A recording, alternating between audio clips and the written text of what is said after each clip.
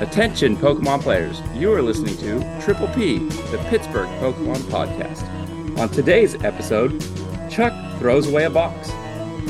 Jake prepares for the new meta that is, and we are joined by a longtime friend of the cast, Zach Lesage.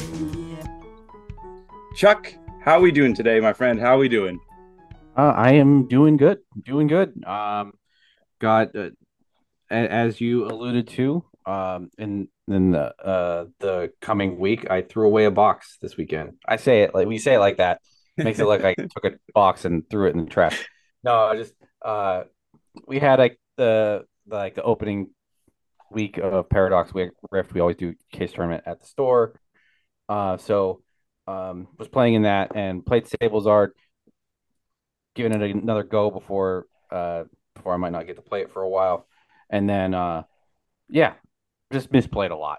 Two games that I lost were throws because I just, counter math, things like that. Just brain wasn't in it on the evening. So Right. I mean, yeah, that was my week. for sure. I mean, as long as you learn from those mistakes, obviously that is the biggest thing. Obviously, sometimes it's hard to sequence perfectly with a deck like that, especially after a long week, or if you were played in the middle of, after a work day. I find it's a lot harder to do well, like on like Thursday night locals than it is for if I went to like a cup or challenge when I'm fully rested, because I feel like I play a lot cleaner. So that is definitely a big thing when it comes to that. Yeah, definitely is one of those decks where you sit on the razor's edge most of the time. It did not get, like a not like a gimme matchup in the beginning. It was definitely like deep water right at the beginning, playing Right. some tough matchups. So For um, sure. had to get into it. And my brain didn't catch up with me after work day. So Yeah. how was your week Yeah. there, bud? It was a long work week, but I'm lucky enough to have Fridays off. So I had a full day of Friday and pretty much Saturday of just straight testing Paradox Rift stuff. So I got a good amount of games with Gimme Gold and Roaring Moon, and some of the decks that are already established that kind of have new text sprinkled in. So I feel like I have a pretty good um, feel of what those decks can do and where the meta is, where those kind of fit in. And we'll get into that a little bit later. But yeah, it was good. It was good to get just some testing in, playing some Pokemon in a new format is nice, refreshing, because as much as I've loved Chen Pao in the current meta or Lost Box, it was starting to get a little stale. So it was nice to get some new decks in there, and have the mind racing with just like deck techs and things like that, when not that we didn't have it already, but I think the meta was kind of almost solved it to a bit, so there wasn't as much of that There's new fresh meat yeah, for the exactly. meat grinder. Like we've all seen what was there. It's like, oh, okay, this is what this is gonna do. So now we have, oh, this is Roaring Moon. I wonder how this person is playing. Just like it's the newness factor. So For sure, for sure. But yeah, that was basically my week. But I think that's going to be enough of us for now. yeah. We do have a guest, and a returning guest that's been on, I think, two or three times now, but it seems like it's almost been about 2 years, I think, since the It's been a last bit. time It's been a we minute. had him We You're on. can gonna have to fact check fact check this. that. You're gonna have to I fact do check need to that. I fact feel check like that. it might be 2 years, and I'm like, Yeah, I know you've asked a few times, and I'm like, things get busy. I don't feel like it's yeah. been 2 years, but maybe it has been 2 years. It feels like I the last promise. I said I time. was just gonna go get some milk. I was going to the corner Yeah, store, yeah. and Dad went to the store to get some milk. Yeah, I feel like the last time you were on was when I was on vacation in California 2 vacations ago. I think that it feels like that was about right for me. So that kind of is where I gauged it. I'll definitely have to fact check it and back it up. But again, okay. I didn't actually formally introduce yourself. Zach Lesage is with us for today's episode. We're gonna catch up with him and kind of just get a general feel of what the meta is right now, with Roaring, or with I keep saying Roaring Moon, but with Paradox Rift. But Zach, how have you been? It's been a while, regardless if it's been 2 years or not. What's new with you? I mean, Nothing much. I'm still playing Pokemon. I guess to anyone, like I'm going to Brazil next week, so we have the Latin American Internationals. And then instead of going back home, I'm actually flying from Brazil to Poland to play in the regionals out there. So I get double doses back to back weekends of Paradox Rift, the first two majors globally of this new format.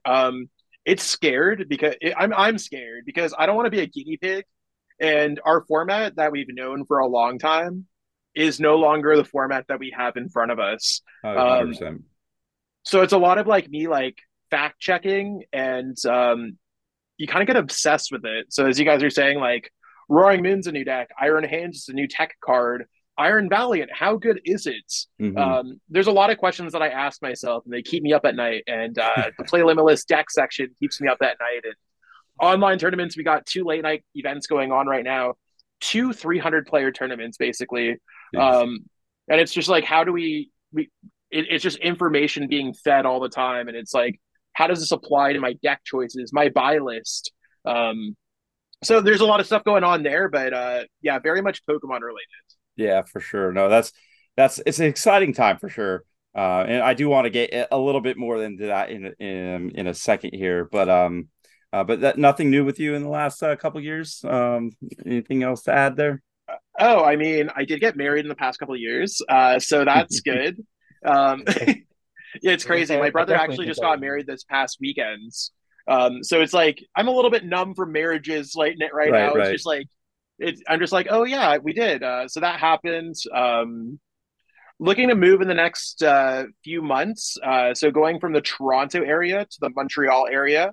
So right. basically 6 hours closer to, like, if anyone doesn't know where Montreal is, and I know that Montreal might not necessarily, I mean, it's only the third biggest like geographical area of population in North America if we Right. exclude Mexico. But yeah, it's where New York and Vermont basically touch. Okay. So cold Quebecois, French Canadian stuff, and it's going to be cool. So looking for a change of pace out there. For sure. No, I'm that must be exciting, for you, Michelle, being able to, go somewhere else and kind of start. Me and my wife kind of did that going from California to Pittsburgh. So it's, always an exciting time, something new and a change for sure. Gotcha. Yeah, we'll see. We'll see how it goes. I'm excited. Yeah, I mean, it's really one of those things you never know until you know, and Hmm. we'll see. We'll see wherever it fits nicely.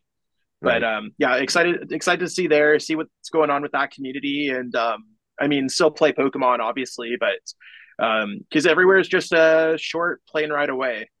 Exactly. No, it's a pretty good area for, for the North America, all the regionals we have where it's pretty reasonable to get to all of them when we're in like the Northeast area of North America. So Sure, sure. it's nice. Not only that, I kind of want to get into a real quick tangent before we get into some high level strategies going into the next format. But like the last two tournaments in North America being Toronto and Peoria, me and you ended up playing each other both in the Yeah, third round.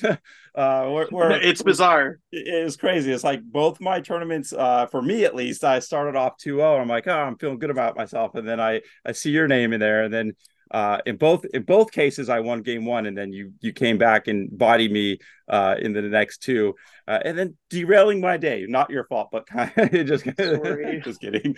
No, it happens. But no, it was fun. Kind of, it was kind of a funny story. Just being able to or being placed against you two tournaments in a row in round three both times. Kind of strange. Yeah, there. I don't think there's. I don't know if there's anyone else that I've played against this season twice beyond you. Mhm. I honestly can't think of it. Maybe I did. I might. I'll look through PokeStats live later and maybe give you a text update and be like, "You're not the only one." Right. Um, but yeah, I mean, it's interesting. Yeah, I guess it's just like random luck and or random unluck. I don't know. It's weird. I feel like Tom, the operational software we have, is like really fickle and just weird stuff like that happens all the time. Yeah, and that was an interesting little like side, thing that we kind of discovered within talking with each other after both, where after Peoria, which you were playing Zard, Arvin Zard, and I was playing Lugia, and obviously a good matchup for you, and you were able to, overcome me. And I switched my deck up because of that deck. I played against you and lost, and I also played two more Zards. So I switched myself up to Chen Pao, and then you switch yourself to Lugia because just of meta matchups. And it was just like we met each other in the same round, but we were both playing different decks completely. So it's kind of Yeah. how the meta is the same, but it always changes. It's just a little crazy there. Yeah, there's always those little minute things that change on a week to week basis. Because I mean, Peoria and Toronto, I think were like maybe 3 weeks apart, Mm-hmm. and I mean, yeah, always changing cards up in between lists. Even for me, day by day, right now, I'm like changing lists around by a couple cards. Oh, saw an inspiration here, watched a YouTube video there, Right. saw a tweet somewhere or an X or whatever they're called now. Right. Um, Always something, or maybe sometimes it's even like I'm just sitting here and I'm like, I thought about it earlier and I was like, Minior is a really cool card. And I went to my local card store and I started buying them, and I'm always thinking about random stuff when it comes to Pokemon, and it's yeah, things are always changing. For sure, for sure. Well, I guess that's as good a time as any to kind of just get into some high level thoughts here. You've been in the community for a long time, seen plenty of meta changes over, new sets dropping, going into big tournaments, like you said, LAIC, and then over in Europe. But how does a player, prepare for a big meta shift or a perceived big meta shift, going into tournaments like that with, a small amount of time? We have like a 2 week window where we've really got some play testing before that happens. How does a player like yourself prepare, going into a meta like that? I try to prepare as early as possible. So as soon as the set is like 99% Japanese translations looking good, Mm-hmm. we pretty much know the set maybe a couple weeks before, especially now that we're pretty much on track with Japan. Um, so having knowledge of the set as early as possible allows me to at least like visualize the set, Right. understand what we're about to go in with, maybe create a buy list. That's when I start throwing things in the brainstorm phase where I'm just like, okay, um, these are decks that seem like they're probably good. Like I think anyone reading through the set could be like, Roaring Moon seems really good as a deck, or maybe Iron Hand seems really good with these kind of concepts, or Mm-hmm. just really starting to throw it out there and seeing what's sticky. And then I just kind of like see if there's any other references that I could find. I know that a handful of content creators will do early deck list profiles, um, seeing where other minds go, Japanese tournaments around the globe. Maybe someone played some unofficial locals with proxies, seeing what works there. So that allows you to kind of discover when we kind of get into it. Like I think it's better to look at what's changed and Mm-hmm. seeing like the big hitters of the set. Like if we were to like give the cliff notes of Paradox Rift, I think Roaring Moon exists and it's very good. Iron Hands is probably added to a bunch of decks, and it's going to change how a lot of matchups are thought of. Um, then there's some impactful cards like Counter Catcher that can really be useful in some other decks that might have seen success. Or I think it adds like the next layer of depth to Lasso and Tina that we're thinking of. Um, Goldango is another like really big new one that I don't know exactly where it's placed, but it's up there. It's not as good as Roaring Moon in my opinion, Right. but maybe it is. So I just try to like keep on going down there and being like, has a card added to a deck? Is a card changing a deck? What's going on? And that's really where I kind of keep track of it. Um, the best way, if anyone's looking to kind of get that easy bridge into Paradox Rift, um, try to see if you have a familiar deck that you can kind of enter with. So I know for me, I've been playing a lot of Charizard. I think Charizard's really one of those decks that bridges the gaps nicely, where it can exist in this format. It's not necessarily getting turn one O code by Roaring Moon. It kind of holds its own in this format. And then maybe like seeing if there's any cool cards that you want to add to there. So I've added Counter Catcher in my deck. I've tested out the Technical Machine Evolution builds. I've Mm-hmm. tested out Toad Scroll. That's cool. If you're looking to be a little bit more adventurous, you're kind of you're getting a divorce with your Obsidian Flames kind of decks or Pokemon Right, right. 151 decks. Dive into that Roaring Moon, give it a try. As long as the bank account's not going to get hurt by picking up 4 Roaring Moons or a couple Iron Hands, give it a whirl. And I mean, I'll be like completely honest. Like when I'm testing, I have a bunch of like energy cards here that I Yep. just write random stuff on. A Sharpie and Energies is way cheaper than buying those cards while we're still waiting for prices to settle. Right.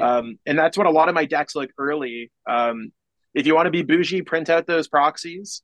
Um, and I mean, if you have the cash, pick up the cards day one, support your local game store or specifically any store that supports Zach Lesage and the Shuffle Squad. But um, 100%. whatever it is, I mean, we all got to buy the cards at some point. But maybe you don't, maybe you do. I think it's just use like you got to start somewhere. Start Right. somewhere. Exactly. And yeah, I know like a lot of Pittsburgh local game shops, at least on the local nights, will allow proxies for the first like 1 or 2 weeks. Chuck, I sure. think the same thing with yours. So a lot of places do that. But obviously, if you're going to be play testing with friends, nothing wrong with the Sharpie, like Zach was saying. It's just write them on the energies. I've seen that plenty of times, just to get the feel for the decks. But yeah. As far as early, we've talked to plenty of people over the course of years being on the cast here. What is your feel on like teching, like specific like techie cards versus just straight consistency in the early meta? I know a lot of people will say like, hey, Tord is really good because he gets a deck that is just super consistent. He doesn't worry about all like the frills and the tech cards here and there. Does that opinion change like from the very beginning of a meta, or before like it starts to evolve and become more solved, or are you a person that will still see where you think the meta is going to be and throw some of these random tech cards here and there? And Gotcha. I think for us, if we look at any early metagame that we've had before, and we've had a few of them, typically decks that are either very early, you're able to determine if they're very good early, something like Roaring Moon, or decks that have seen a lot of high level success before that have kind of are really good. So if we kind of like give like a little bit of a rewind of internationals over time, when it was like 2017 or not 2017, maybe 2018, 2019. I think that's when I played Blacephalon to mhm. LAIC. I was one of the first people. Blacephalon was a deck that saw a lot of success in Japan. I was able to kind of perfect that list and I was able to make top 8 at that internationals. A lot of the other internationals have been previously successful deck, add a couple new cards to it, the formula is figured out, see success. We could see that with even like if we look at the world championships, we see like Mewtwo Mew GX saw success. It came first at the Latin American International Championships. Reshiram and Charizard was seeing a lot of success all throughout the regionals. I took it. I came second at the internationals with that one. Mewtwo and Mew GX actually won that one again. So a lot of the previously successful decks do have what it takes to see success. And even if we look at it most recently, OCIC last year, Azul won with Turbo Lost Zone Box after they all played Turbo Lost Zone Box for the entirety of all those regionals, just adding a couple new cards from that set. Mhm. Arceus Duraludon was really a huge counter towards a lot of the Lugia decks. Alex Szymanski took Arceus Duraludon, adding a Vulpix line, Mhm. adjusting for the Gardevoir metagame. And then we had Rapid Strike Urshifu win. So Cyrus just knows how to kind of style on her own. But it's one of those things where if you look at the finals, we saw Arc Duraludon in the finals. Again, a deck that's previously seen a lot of success. Gardevoir in both top 4 positions at any IC, because this is the next IC that we've had since then. Um, a lot of the previously successful decks have what it takes. So if someone's looking to see immediately success, if they've been rocking Chen Pao backs for a while, slapping an Iron Hands in your deck's probably 99% of the way there. Right. Lasso and Tina, it's been paved the whole way. Pram made top 4 at Worlds. I don't think the list is going to change more than 5 cards from its list then. Um, Charizard, I mean, my group's been playing it for a while now. So we'll just top 4 Toronto with it. if anyone wants to play Charizard, we have a really good Charizard list. Miraidon, JW just won. Like I could go Yeah, on and on for every deck in the top 10. The decks are there. I think a lot of it is like players need to work on their own skill when it comes down 100%. to it. 100%. Yeah, yeah. Skill and sequencing is a huge part of it. There's so many viable decks, even with new decks coming into the fold, that you could realistically play 10 different archetypes and still potentially have the same success as long as you have a clean run. Sure. But with the newer decks that come out with the Goldingos, the Roaring Moons, Iron Valiants, and decks like that, how many games typically does it take for you to make a decision where yes, this deck is worth investing my time and energy in, or no, this is a kind of a dead end? That's a really interesting question. So something like Roaring Moon, I immediately see that it has like on paper, I like how the deck plays out. It's very aggressive. It's basic, meaning it does not need to evolve because evolving causes a whole bunch of like you're trying to mix and match the right pieces Mm, when it comes down to that. So when I compare to like, do I want to put my time into Roaring Moon or Goldango? A lot of the times I'm looking at early online event results that are happening at events, like whether it's the deck out gaming events, the late night events, whatever of the bigger online events are going on. Roaring Moon looks like it's doing pretty good online and is one of the more popular decks. I also just like the general like attacks, like Goldango is something that I haven't put enough time in. Maybe it's something that I do want to put my time in. Like the deck that I actually put the most effort into early on was trying to get to a turn one Oko Iron Valiant deck. hmm And as soon as I saw that that deck was not seeing success, the metagame was a little bit different than what I thought it was. I wasn't thinking that it was necessarily going to be as focused around big basics. I thought Right. we'd see a lot of small basics as we've seen in our past format with Charmander, Compe, Frigibax. I could go on and on about that. So Iron Valiant would have been really good in that format. Um, I don't know if Iron Valiant is as strong in this format, so it's something that I haven't necessarily. I basically put it off to the side and said Right. we're just going to take a break on this. Um, don't get lost in the sauce. If you think a deck's not working out, it probably is not. It doesn't Right. make sense to reinvent the wheel. I'm actually in the market for some winter tires up here in Canada. I'm not going to build my own winter tires. I'm going to go to the tire store and buy them. So the same kind of Said. concept has to come with decks when it comes down to it. Like you don't need to be the best deck builder in the world to see success at Pokemon. I'd actually argue that a lot of top players do not know how to build decks, and they're just Right. pivoting from week to week. I mean, again, there's so much information online that anyone who wants to top 32 or regionals could look at Azul's deck or Caleb Gedimer's deck and be like, yeah, I'm going to play that one and change one card because I don't know why they played it. Right. Exactly. I mean, the information's out there. Yeah, there's basically any starting point for any kind of deck archetype that a player wants to play. Um, but yeah, like, it's very exciting right now with all the new decks. But like I would say, I was trying to tell Chuck earlier because he hasn't had a lot of Goldingo, and I did start with Goldingo. And I probably put up a good like 30 games in, and Sure. the deck completely feels mid. It feels like it doesn't set up fast enough compared to the new decks out there. Some of the pre-existing decks that are getting a little bit of buff. But once it gets going, it feels great. It's just that early game just doesn't feel like it gets going like some of the other ones. So I kind of did the same thing where you did with the Iron Valiant, kind of just put it aside. I still think it has potential in the future, but right now I feel like it's just not quite there. I know Chuck hasn't had the time to put I in for haven't had that. time yet. I haven't seen anyone build it the way I want to build it, so I want to give my knowledge, see if it not reinventing the wheel, but see if the coat of paint I'm putting on this is flashier than everyone else's. So Sure, sure. For sure.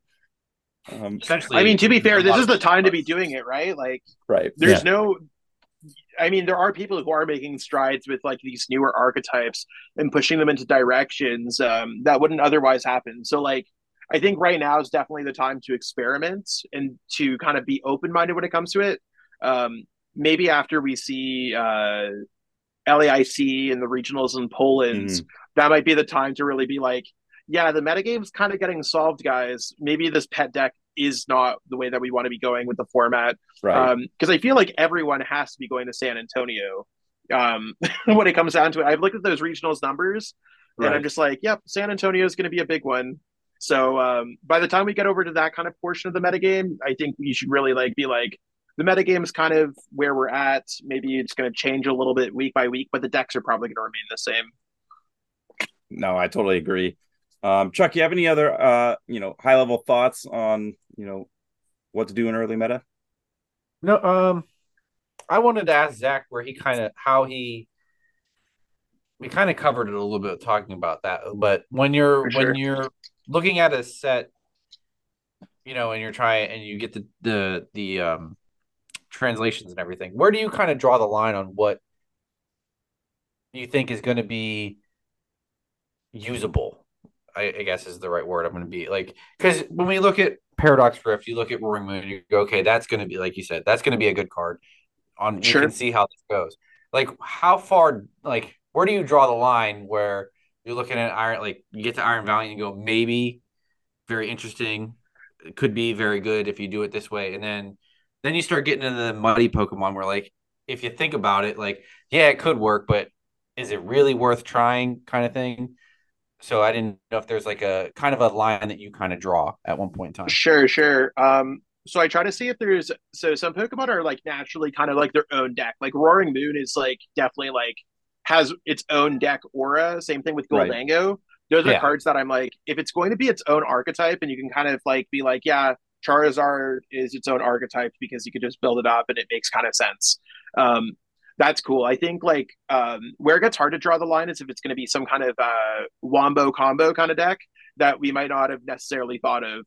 I don't think there's too many of those decks in this particular format because a lot of our archetypes are we are an EX Pokemon and we are getting paired with similar Pokemon of this type. Like Miraidon is we're going to search out lightning Pokemon and attach lightning energies to it. Dot deck. Right. So it's really easy to add something in like Tapu Koko. So I'm always looking for is it looking like its own archetype? Yes or no.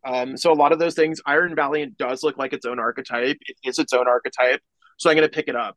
Um, and some of them I get right, and some of them I get wrong. So Roaring Moon, I put as I want it. I want Iron Valiant as I wanted it. I also put Serena in that same category. I don't think Serena is at, with Vanillix is as good as I thought it was going to be, or Mhm. it wasn't as strong. There's cards that I just like forgot or did not necessarily put there, like Cloth. I don't think Cloth Electrode is the best deck in format, but it might actually be really good when it comes down to it with Brute Bonnet and stuff like that. I mean, it's seen some limited success. Definitely one of those top 20 decks, but something different about this set is like we probably birthed like 10 archetypes at once, Yeah. which is like kind of hard to deal with. So if it's not an archetype, I ask myself, does it go in an existing deck? Something like Morpeko is great support for Roaring Moon. I missed that in my early set review buy list. Mhm. Where something like Brute Bonnet I thought would be kind of good in other decks because adding poison is cool. So it's just a combination of like, do I think it's a new deck? Do I think it's going to fit into an existing deck? Do I think it's generally good or will be good in the kind of future? I try to future proof myself in the next couple of years. That's kind of where I look at. And then sometimes cards I'm going to be like I overhyped them or I either got or I just omitted them for reasons that I just missed them. Um, so I mean, it's also not helpful that this set is like 200 plus cards. Exactly. It's Yeah. the biggest set of all time before we factor in ultra rares. I think from Fusion Strike. Um, and a lot of these cards are very impactful. So I think the set's going to have us scratching our heads for a while. It's nice that we have it as our main set until March. Yeah. That's great. Actually, yeah. By the time March comes around, I'm sure we'll be ready. But yeah, I'm going kind of just piggybacking off that, like um, as far as just like people, tier listing deck archetypes. People get it wrong all the time. Like I've got it right. We've had examples with what's it called? Rayquaza VMAX. Thought that deck was going to be great off the bat. Obviously, it didn't do well. Yeah. Even just in cases like this, I was looking at some Justin Basil tier list, and previous to the cards coming out, he had Roaring Moon in the beat or the tier 2. eighth deck down the list, and then like just a couple days later, after one or two tournaments online, it's now the number one deck. So it's like it's not always super apparent which deck is going to jump up at the beginning of any given meta. So Yeah. all I can say is just you got to test, especially in these first 2 weeks, and Oh yeah. definitely do your homework. But that kind of very well explained kind of my thought process along the way too, because I kind of try and look at a set and you go, okay, like you see Roaring Moon or you see Goldingo and you're like, oh yeah, new archetype, but like you can kind of almost think of it how it's built already. Like you've seen that build of most of its cards, so it doesn't take too much to build the whole deck. But what you don't want to like uh with like a Sarina, like when you get too far down the line, you're like, Sarina could be good, but this is going to be like something you have to like do a lot of homework on how to actually build this out. Right. And that's where like I was wondering where you draw a line. Like maybe, yeah, I'll put the Serenas aside and it'll come up later. That's So another thing that I do want to put out there is it also depends on which tournaments we have coming up. So for me, like since I'm going on this journey to LAIC, first and foremost, I'm playing in a country where English is not the language that they have the cards in. They get their cards from Copeg in Portuguese. So a lot of my early buy list is going to be larger when it comes to a set like this. Whereas if I'm going to EUIC in London, and let's say that lines up nicely for the next one, maybe it does, maybe it doesn't. Um, it does give me the opportunity where I don't need to buy as many cards because I'm Right. playing um, in a language like in a country where the language is English, and I could probably buy cards out there. So while I might be able to play with some Portuguese cards, I'm not 100% sure if I'm brushed up on the correct language rulings for ICs. Um, I've had to put in a more extensive buy list for this tournament to be Mm-hmm. prepared. Like you could definitely kind of yeah, like go with the flow and be like, yeah, I'm not going to get Serenas, or maybe I'm not going to get Iron Valiant. We've all had that person that comes up with a genius idea at the stroke of midnight, Right. and trying to find English copies of Iron Valiant 3 o'clock in the morning, Sao Paulo, does not sound like the recipe for success at the internationals. I think being Yeah. prepared, being early, like I'm purposely going out of my way. I could have gone to cups this weekend before I head off to Brazil.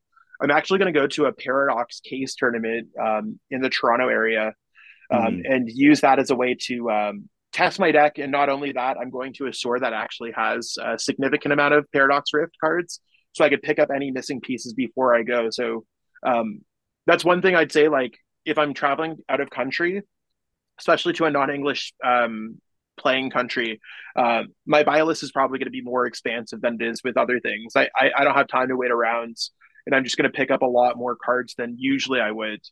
So we don't have time to be cautious. For sure, for sure. That's an interesting point that I didn't even think about. Is traveling to other countries and whatnot that are not English speaking. Definitely puts a strain on you into the beginning of a meta if you're, trying to figure out what the play is. So yeah, that I definitely have an appreciation for that I didn't think I would. I never really thought about that in that way before. I think there's going to be a lot of players that are going to LAIC for the first time that haven't thought of that either, Right. and they might not be able to play the deck that they wanted, or they might be forced into it. And I mean, not only is it, it's not even just a card acquisition thing. Like, I mean, it's a pretty simple concept buying cards. You have money, you go to the store, you buy cards, and the price is what it is. And sometimes it sucks. Like, I had a big bill at one of the stores. I think it was like $1,200. It was my Mhm. first initial buy. That Right. we got some big chunks. Um, but like, it's also like sometimes cards are just hard to find. Like, I don't think there's many stores that have a playset of Roaring Moon in their front display. Um, Maybe they do, maybe they don't, but everyone's trying to get those cards right now. Right. And it's collectors versus players versus anyone that's ever thought of Pokemon. So 100%. Yeah. It's the Wild West right now when it comes to acquiring some of these cards, especially if you're trying to do it on a budget. But yeah. especially even just thinking of the language aspect. I'm sure you probably, I don't know the language rules either, but you might be able to pick up a set of Portuguese to use while you're at LAIC. But I mean, they're not going to help you when you come back to the States for a regional or something either, because you're not going to be able to use them. So Sure. All right. Well, with that being said, I want to take a break here, jump into our pit stop, get a few of those fun things in, and then on the other side of the pit stop, we will kind of take a little bit more of a look at some of these early decks and top contenders at least that we're seeing online right now.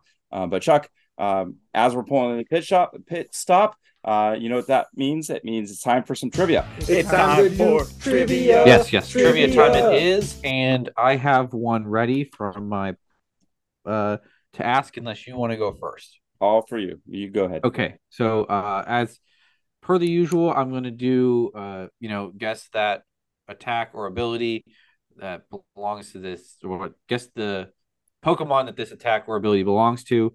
Now, I got one of my cards from my play pack from this week, and I have the ability, and I'm going with the one that isn't a gimme.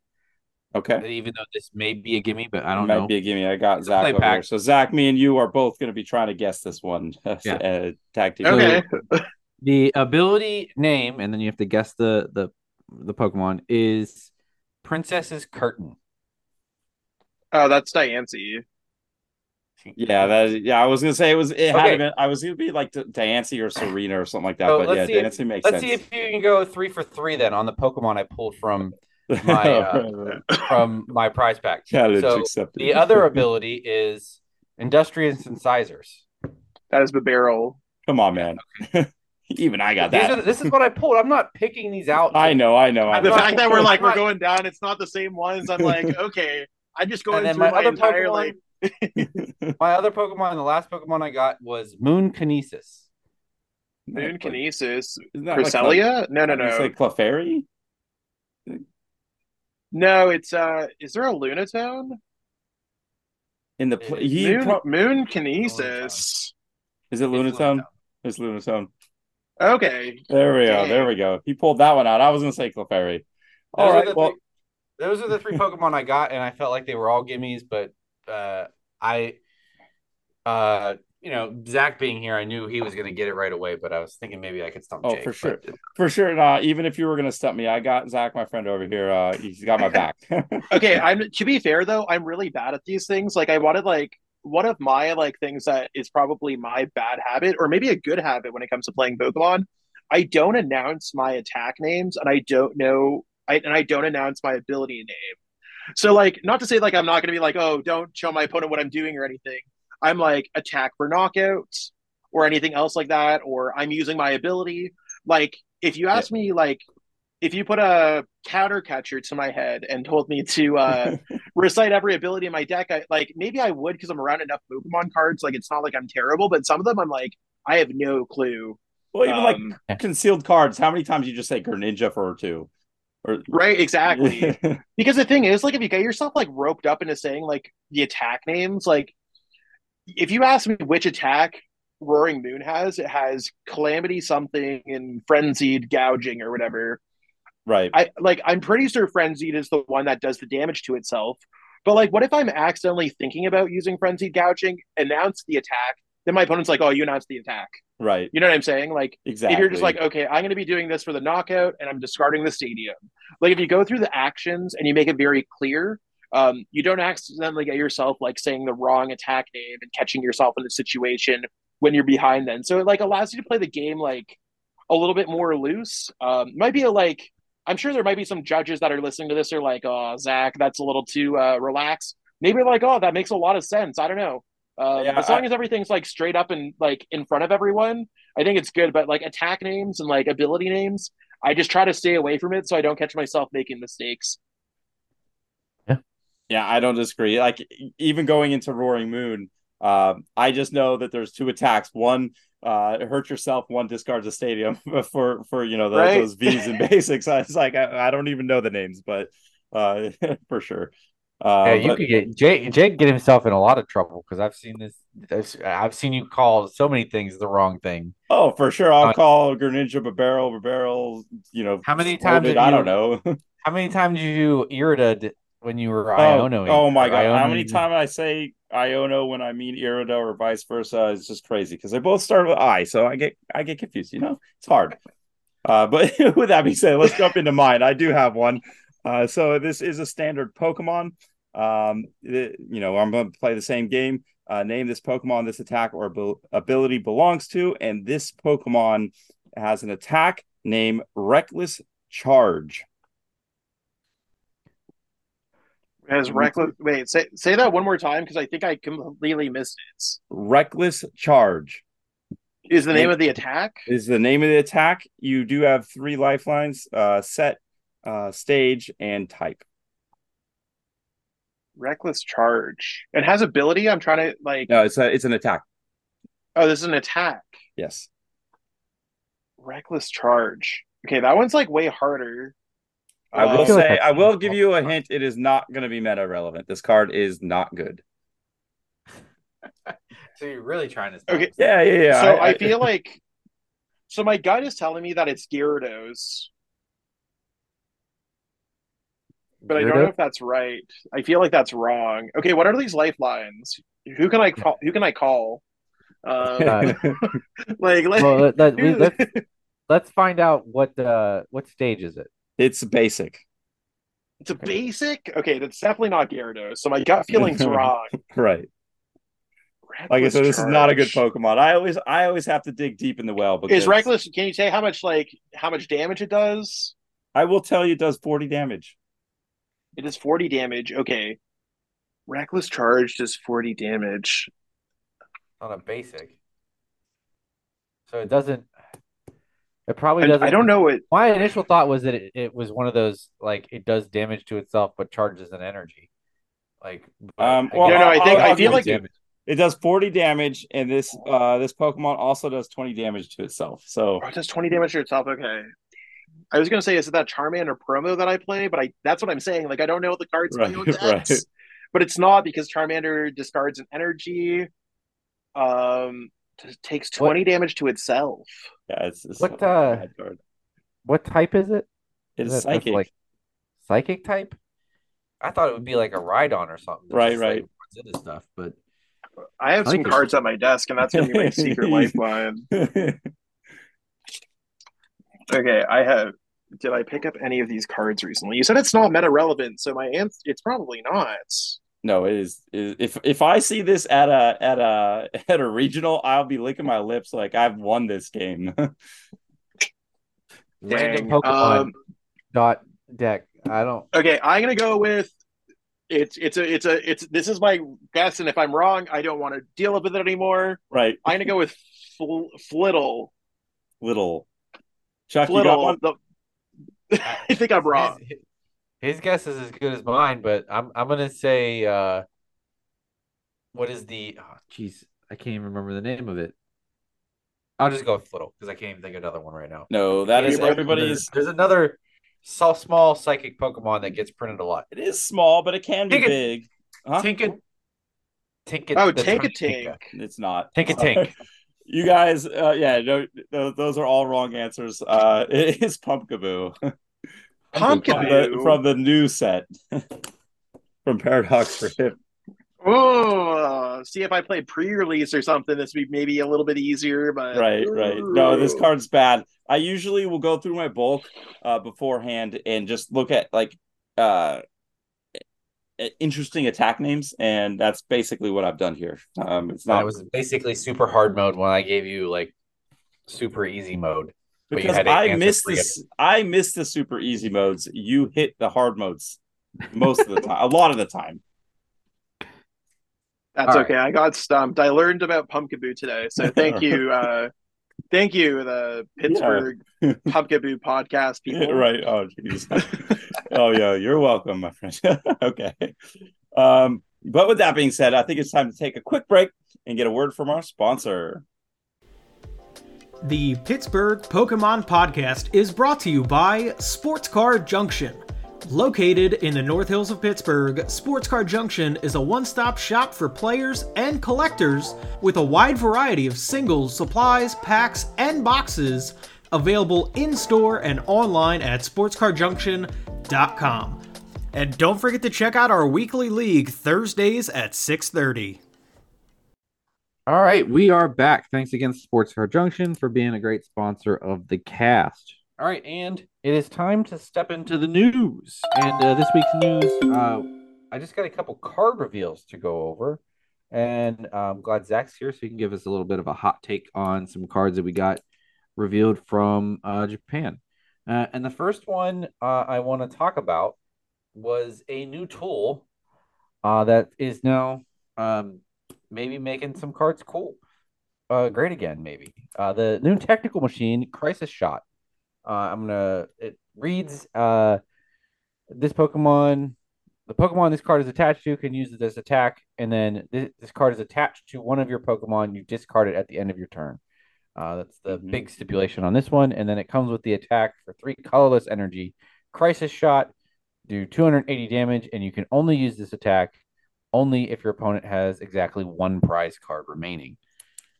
So, initial thoughts on this: 280 damage for 3 colorless energy, and I have a cool scenario which I'm sure everyone else is has thought about and brought up, but where it might be used. I've not even heard of this card yet, so my initial thoughts is it's probably not going to be used just because we have so many things like Chen Pao and Roaring Moon that can already kind of do that naturally on its own. Obviously, if you're playing a deck that doesn't hit high numbers, that can kind of fit in potentially.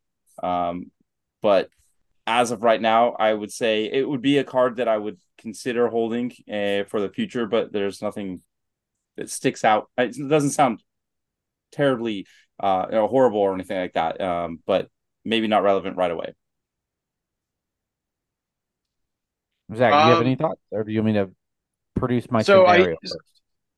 So I think it's a pretty interesting card, and I think like if we look at it at kind of face value, it's probably like not a great card because, I mean, if your opponent only has 1 prize card left, you should be able to kind of just like win the game or not win the game already with your deck. But when you play it with a card that might reduce the attack costs of that, so you could put it on a Cramorant and attack for free. So doing 280 at the end. So I mean, you could play Radiant Greninja, and this is kind of a faux Radiant Zard at the same time. Same thing. There's other Pokemon that can also reduce it. Speaking of Radiant Zard reduces attacks. Drapion D reduces attacks. There's a handful of other Pokemon. So I think any of the TMs have an opportunity. We have enough ways to search them out with like Arbin and Town Store, and we might be able to just like smoke someone for 280.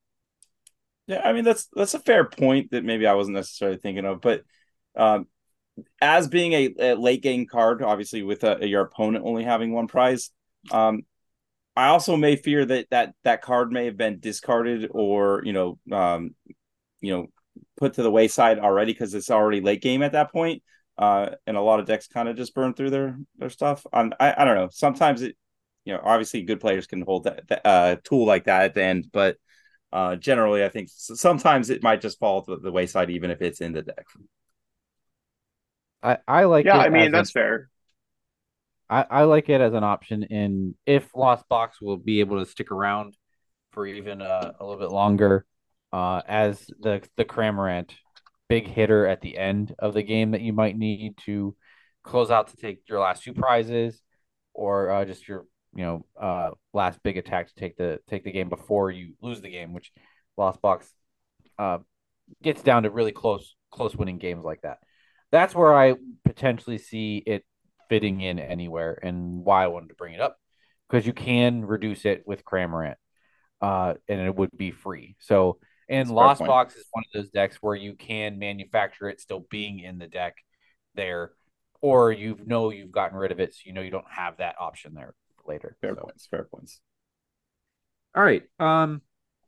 we had another article with a couple other cards. I just wanted to kind of throw out the two big EXs that were spoiled in Great Tusk EX and Iron Treads EX. And I'll read each one and just ask you both if you think they're going to be any kind of relevance, like yay or nay. So Great Tusk EX is a fighting 250 HP basic ancient Pokemon now, with the ability of Quaking Destruction. If this Pokemon is in your active spot at the end of your turn, discard the top 5 cards of your deck to pay off for an attack that is for 4 energy, 1 fighting, 3 colorless. Great Bash, 260 damage, and it's not affected by any effects on your opponent's active Pokemon. And then Iron Treads is a 220 HP basic Pokemon that is future type, and for has 1 attack, 2 metal, and a colorless for 3 energy total. Clad rolling, 150 damage, and if you discard a future booster energy capsule that is attached to this Pokemon, you take 150 less damage from attacks till your next turn. So they're coming back as Iron Treads, Great Tusk coming back as actual ancient and future Pokemon. Do either of you think that these would be meta? Is there any reason to have eyes on these? Anything that perks interest? I'll go to Zach first. Great Tusk on first glance is kind of bad. Its ability really sucks. Especially because we don't want to just be like wastefully discarding cards from our deck. But if we look at similar cards like Slacking B, 260 damage might be an interesting amount of damage that might allow us to knock something out. So in the right fighting type deck, I do think that this could be cool. Maybe playing it with Path. Maybe there's something else that shuts off its ability. The amount of damage is in a range where it's at least interesting. Like, I wouldn't have this in the front of my binder, but I'd own one copy to put into like a Garchomp EX deck. I think Iron Treads. If we've seen how Gudra's seen success, and it's kind of been a sleeper pick. I think something like this could be okay with the right build. Maybe there's some kind of damage reduction kind of strong build there that might be okay. Yeah, that Iron Treads is the one that jumped out at me there. Just seeing the success of Gudra, in the last year or so. If the right cards to go there, they kind of can buff that kind of archetype. I could see that having some kind of success. But generally, both those cards are not necessarily in my play style. So not super interested unless, obviously there's a spike in popularity and those are like must-haves or anything like that. Okay. Well, those are the two I wanted to really bring up, just because we will be getting a little bit support for United Wings and a Kilowattrel if that actually plays off of the United Wings attack. It doesn't have United Wings, but a attack off of that. So a little United Wings support still, and a cute little Mime Junior that can copy the attacks, but your opponent chooses. So kind of iffy on that, but right. That's all I really have in terms of news and new cards. So I will turn it back over to Jake, and you can go on with whatever you have next. All right. Well, like I said, after every news segment, we do the Triple P season watch, seeing where we are at this point of the season. What decks we're thinking about and what tournaments are coming up for us. As I always do, I like to start with Chuck, just to let him start. Yeah. Season wise, still same as I was last week. No tournaments to go to at the moment. Next weekend, not 2 weekends from now. The weekend before Thanksgiving might be the big opportunity for some cups. There's a lot planned for that. Everyone, all the stores around us, I think, is planned cups for that weekend. So we will probably talk more about cup points in 2 episodes. But that's where I'm standing at right now. As for looking for deck choices, still keeping Chien-Pao on the radar. I have my Iron Hands for it, so we'll see how that shakes out. And then, as mentioned many a times before, I am going to make it rain with Goldingo, hopefully. Making it rain, for sure. Yeah, before we jump to Zach, I'll just jump in, keep on the Triple P boat right here. Yeah, I'm currently at 246. Again, this weekend, not going to play any point tournaments, still just in test mode. Like you said, in 2 weeks, there's actually 2 cups that I'm potentially going to, a Saturday and a Sunday cup during, I believe that's the weekend of LAIC, where, maybe I can get a little bit of information in while I'm, playing in those as well. But trying to finish out those 2, if I get placements, then I'll have, completed at least getting points in up to the max of 6. I still need to try to improve upon some of those top 4s and make them into top 1s to get some more points. But like I said, like I keep saying, it's really the make or break comes down to the regionals, the ICs, and stuff like that. The local levels are helpful, but you're really going to get those points, at least with top 6s as your finishes, to really put yourself over that 600 points. So still in the same boat, but feeling a pretty good spot where I'm at right now. No need to panic. But Zach, how about yourself? So right now I'm chilling at 456 championship points. So I'm hoping that with LAIC coming up that it would be really sweet if I can get 140 or 150 points there. I think that'd be a top 16. Get my invites, get the $2,000. I don't even know what top 16 is nowadays. I think that might be like 5,000 at internationals or something. So that'd be a sick. Anyways, my whole thing is like, if I can get my invite knocked out in a week, that'd be sick.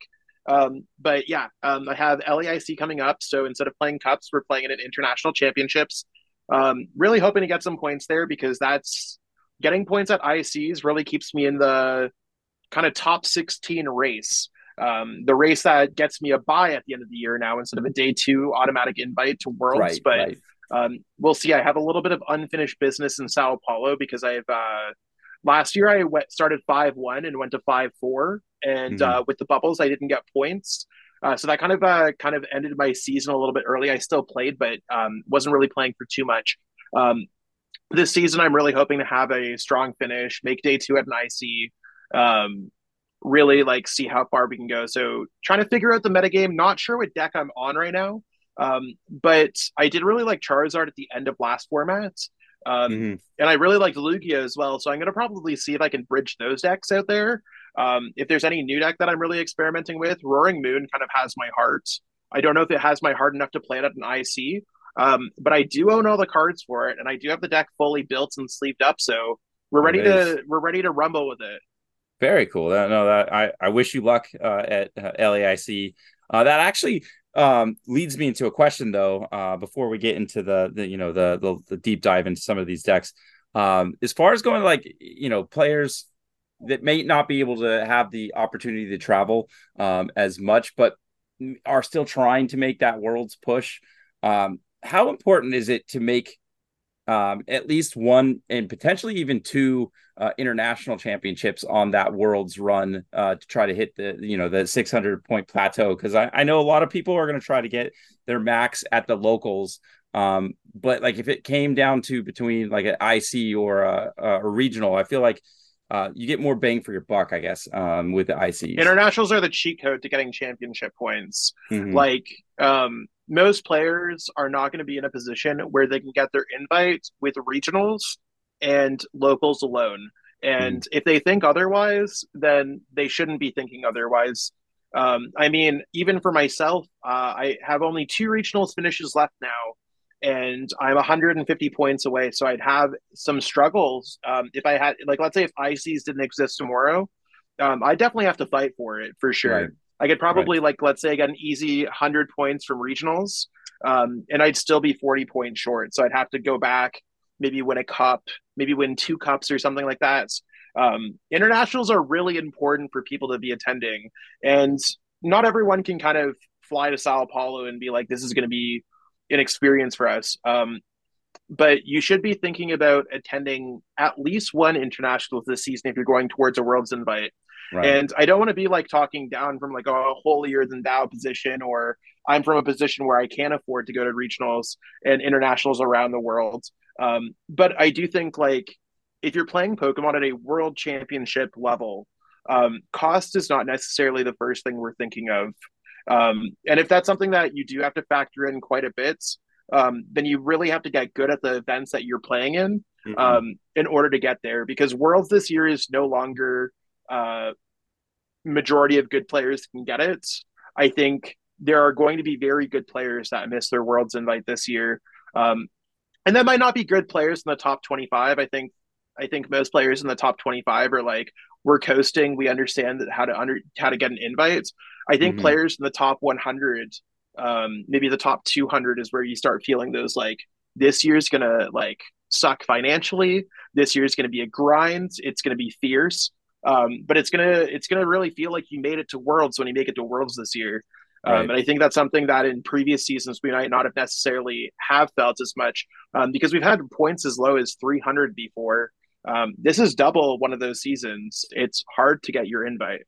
Right. From even going from like the last IRL season going from 500 points, but having 8 top finishes to going down to, I think the going down to 6 top finishes more than the going to 600 points is a big factor into that, Yeah, world's invite. So, and we it, lost an IC.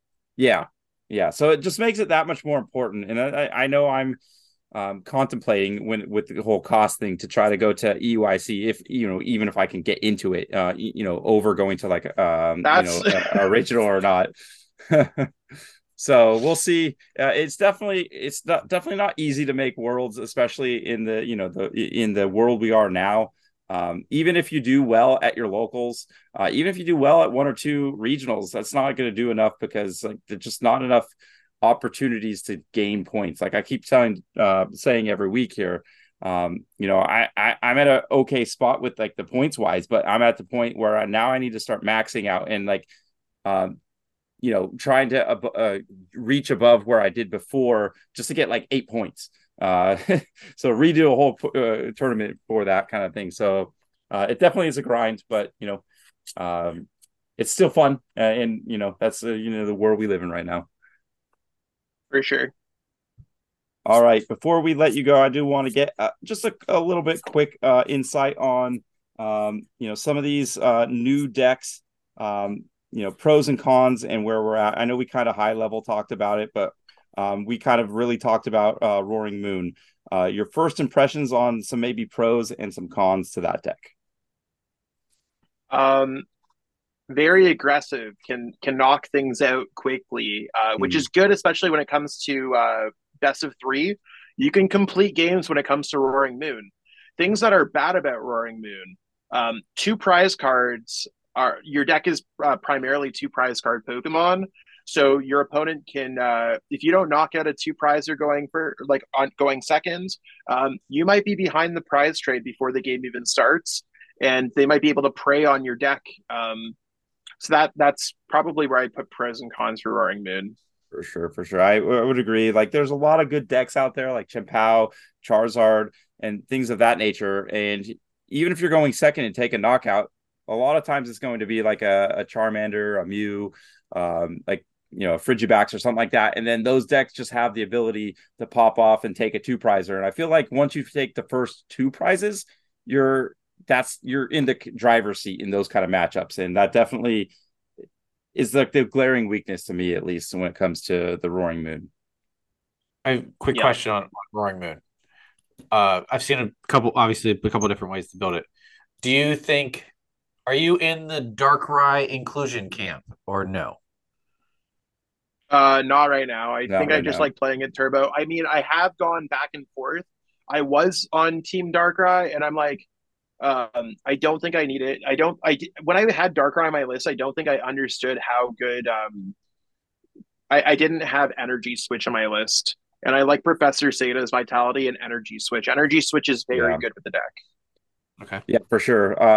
That's like the first deck in a little while that really is taking advantage of that card and making it broken. Because I know it's always been there, but like no decks, meta relevant decks in the last year plus have really used that card. So I feel like it's a really good card for that deck.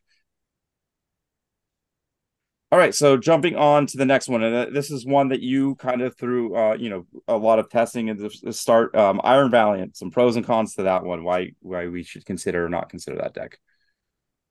Iron Valiant, it's turn one Oko potential wombo combo with Metacham sounds really cool.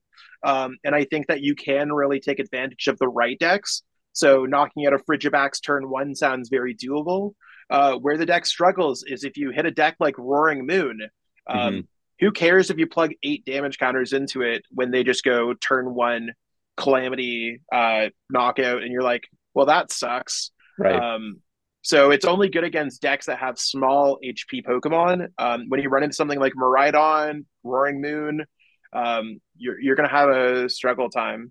Yeah, I mean, I've even talked to some players locally that were like playing like Lost Tina, and they said they got Yoga Loops twice in the game and still won because the deck just can't do damage outside those those switching effects.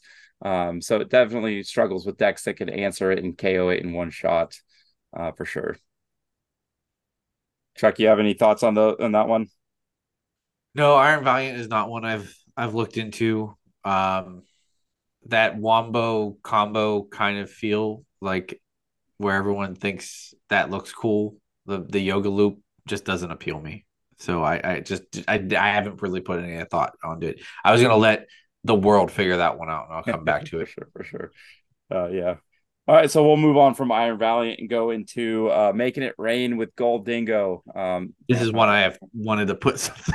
Right. I know, Zach, you didn't get to put any a lot of testing into this one, but your initial thoughts on the pros and cons to this deck. Okay, so pros, being able to scale damage. And I mean, we have the inspiration from Blacephalon from Unbroken Bonds. Very similar attack. It seems good. We can knock out whatever we want, and I like attacks that you can scale and decide how you want to knock things out. Those cards are generally good. Where I struggle with this deck is Gimmighoul is a very low HP Pokemon, so I'm a little bit scared about that. A lot of decks can be very aggressive.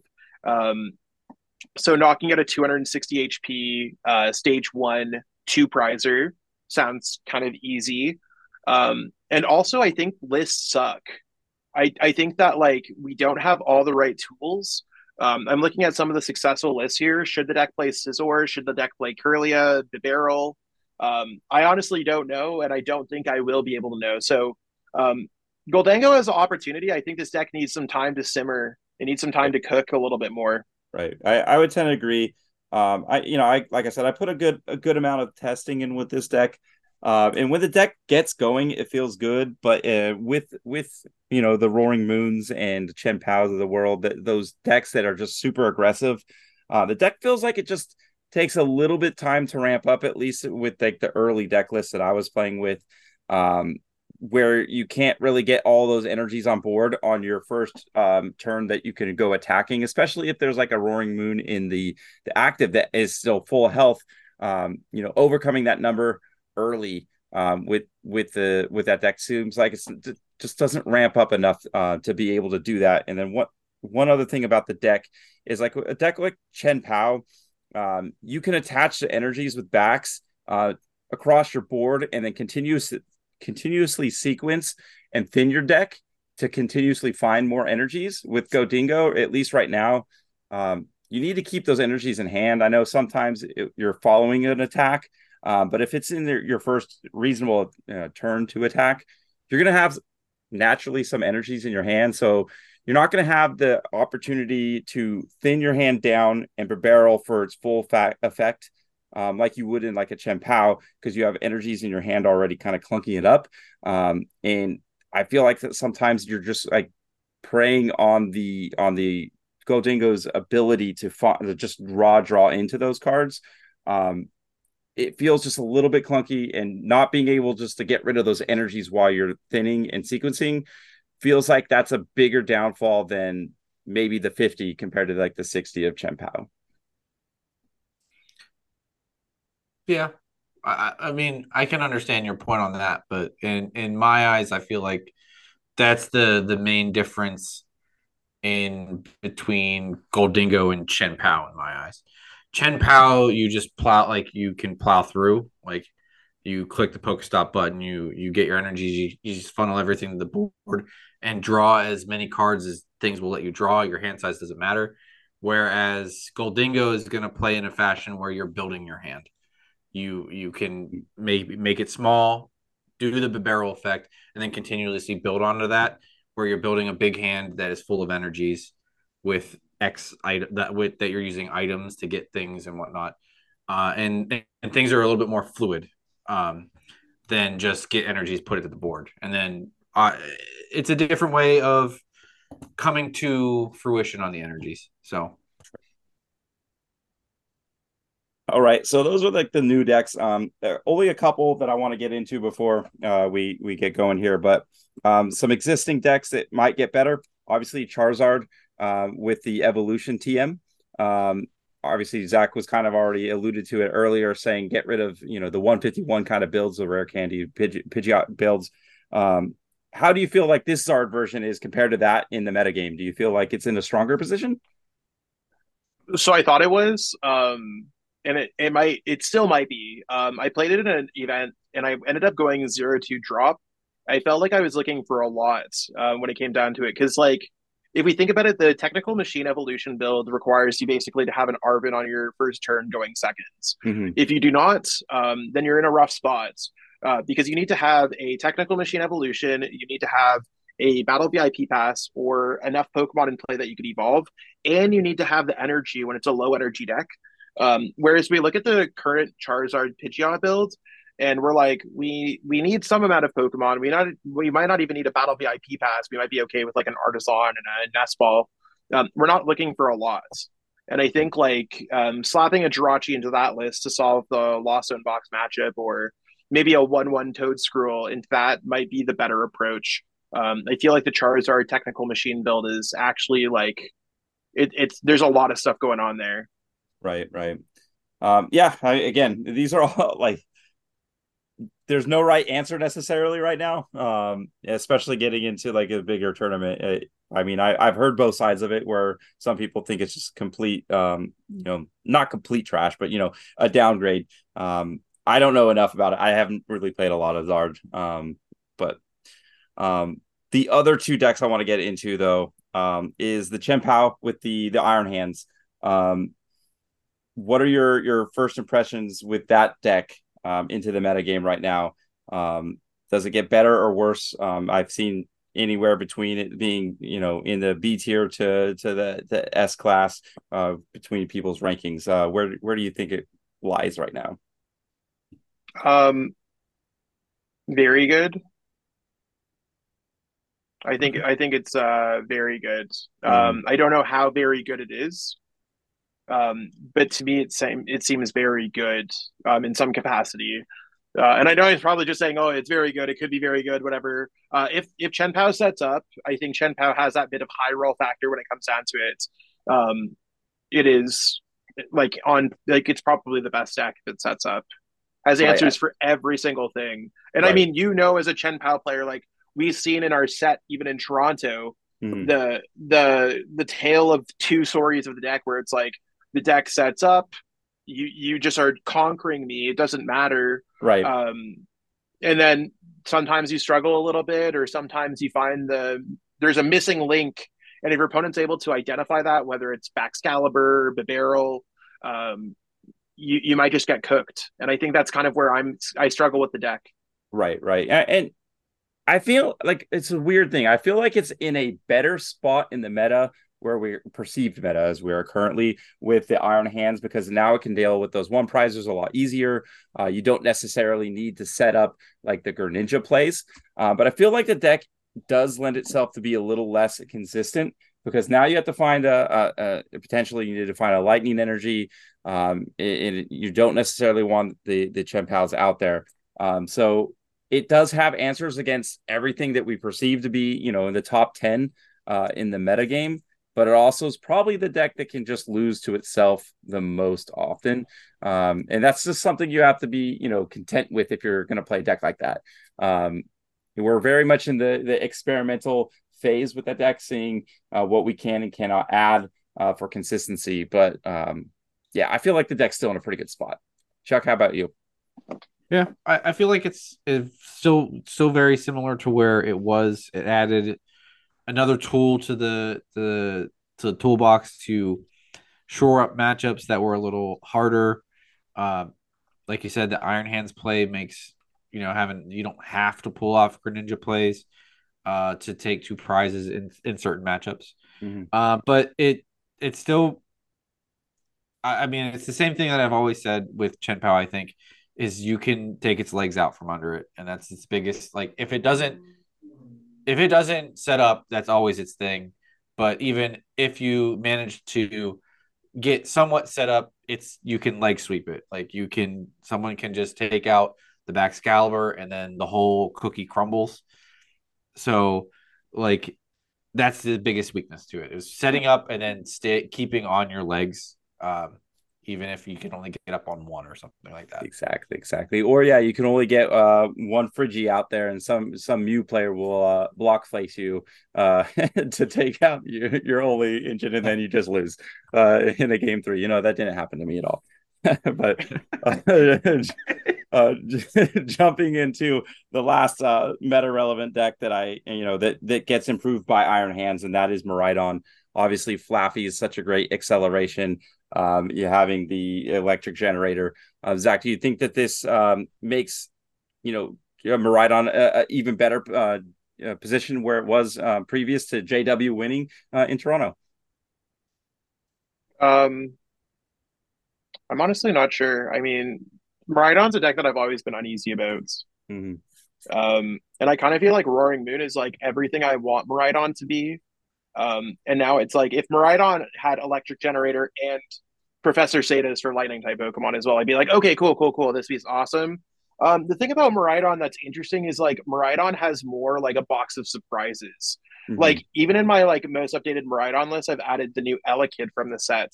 It just for 0 free retreat cost and 0 energy cost, it could do 30 damage to one of your opponent's Pokemon. So after Roaring Moon does its attack that does 200 to itself, I have an opportunity to attack for 30 and get a 2 prize or knockout maybe.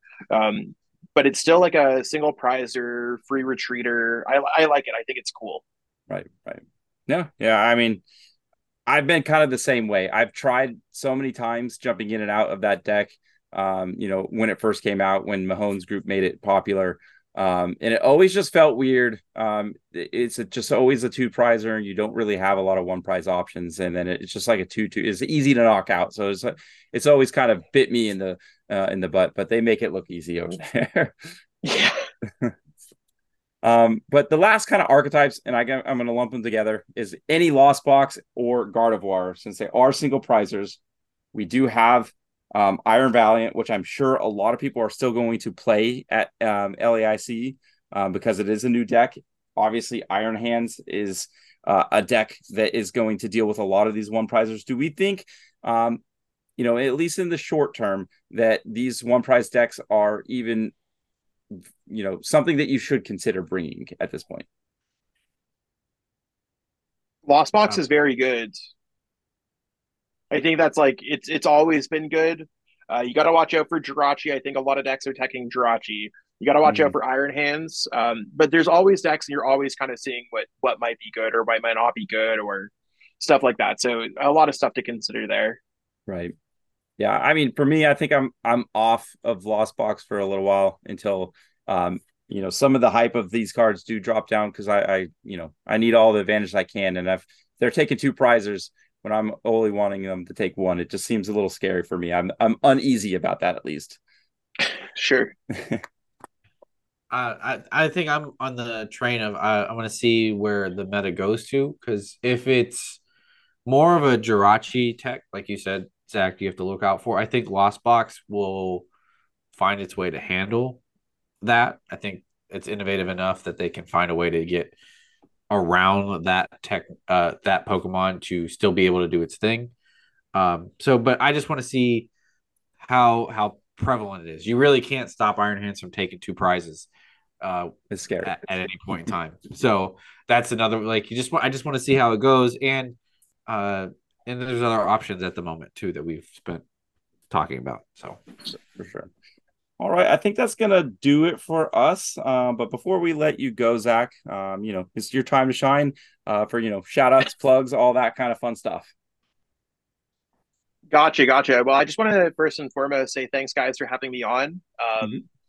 If anyone here isn't necessarily, if they want to get the intro to Zach, I mean, I'm a full-time Pokemon player and coach. So if anyone's looking to kind of up their game, learn a little bit how I got those 450 CPs in a couple months, hit me up for some coaching on Metafy, metafy.gg/@ZachLesage.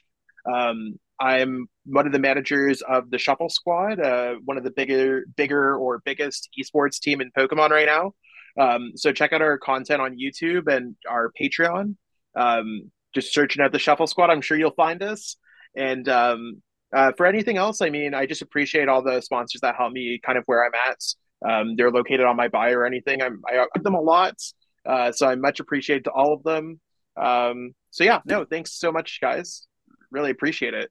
Not a problem. Yeah. Thank you again for taking the time out, talk a little bit of Pokemon. It's an exciting time right now with all the new stuff, as we kind of just alluded to this whole podcast. I do want to wish you luck in, the two upcoming, tournaments you're going to be in, ICs and regionals. I can't wait to see how you do, how the metagame shakes out. But I think that's going to do it for us. So thank you, everybody, for hanging out with us this week. And we'll talk to you guys next week. Thanks again for listening to the Pittsburgh Pokemon Podcast.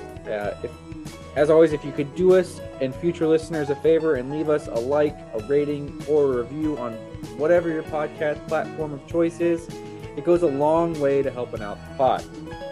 Plus, Jake, where can you reach us directly?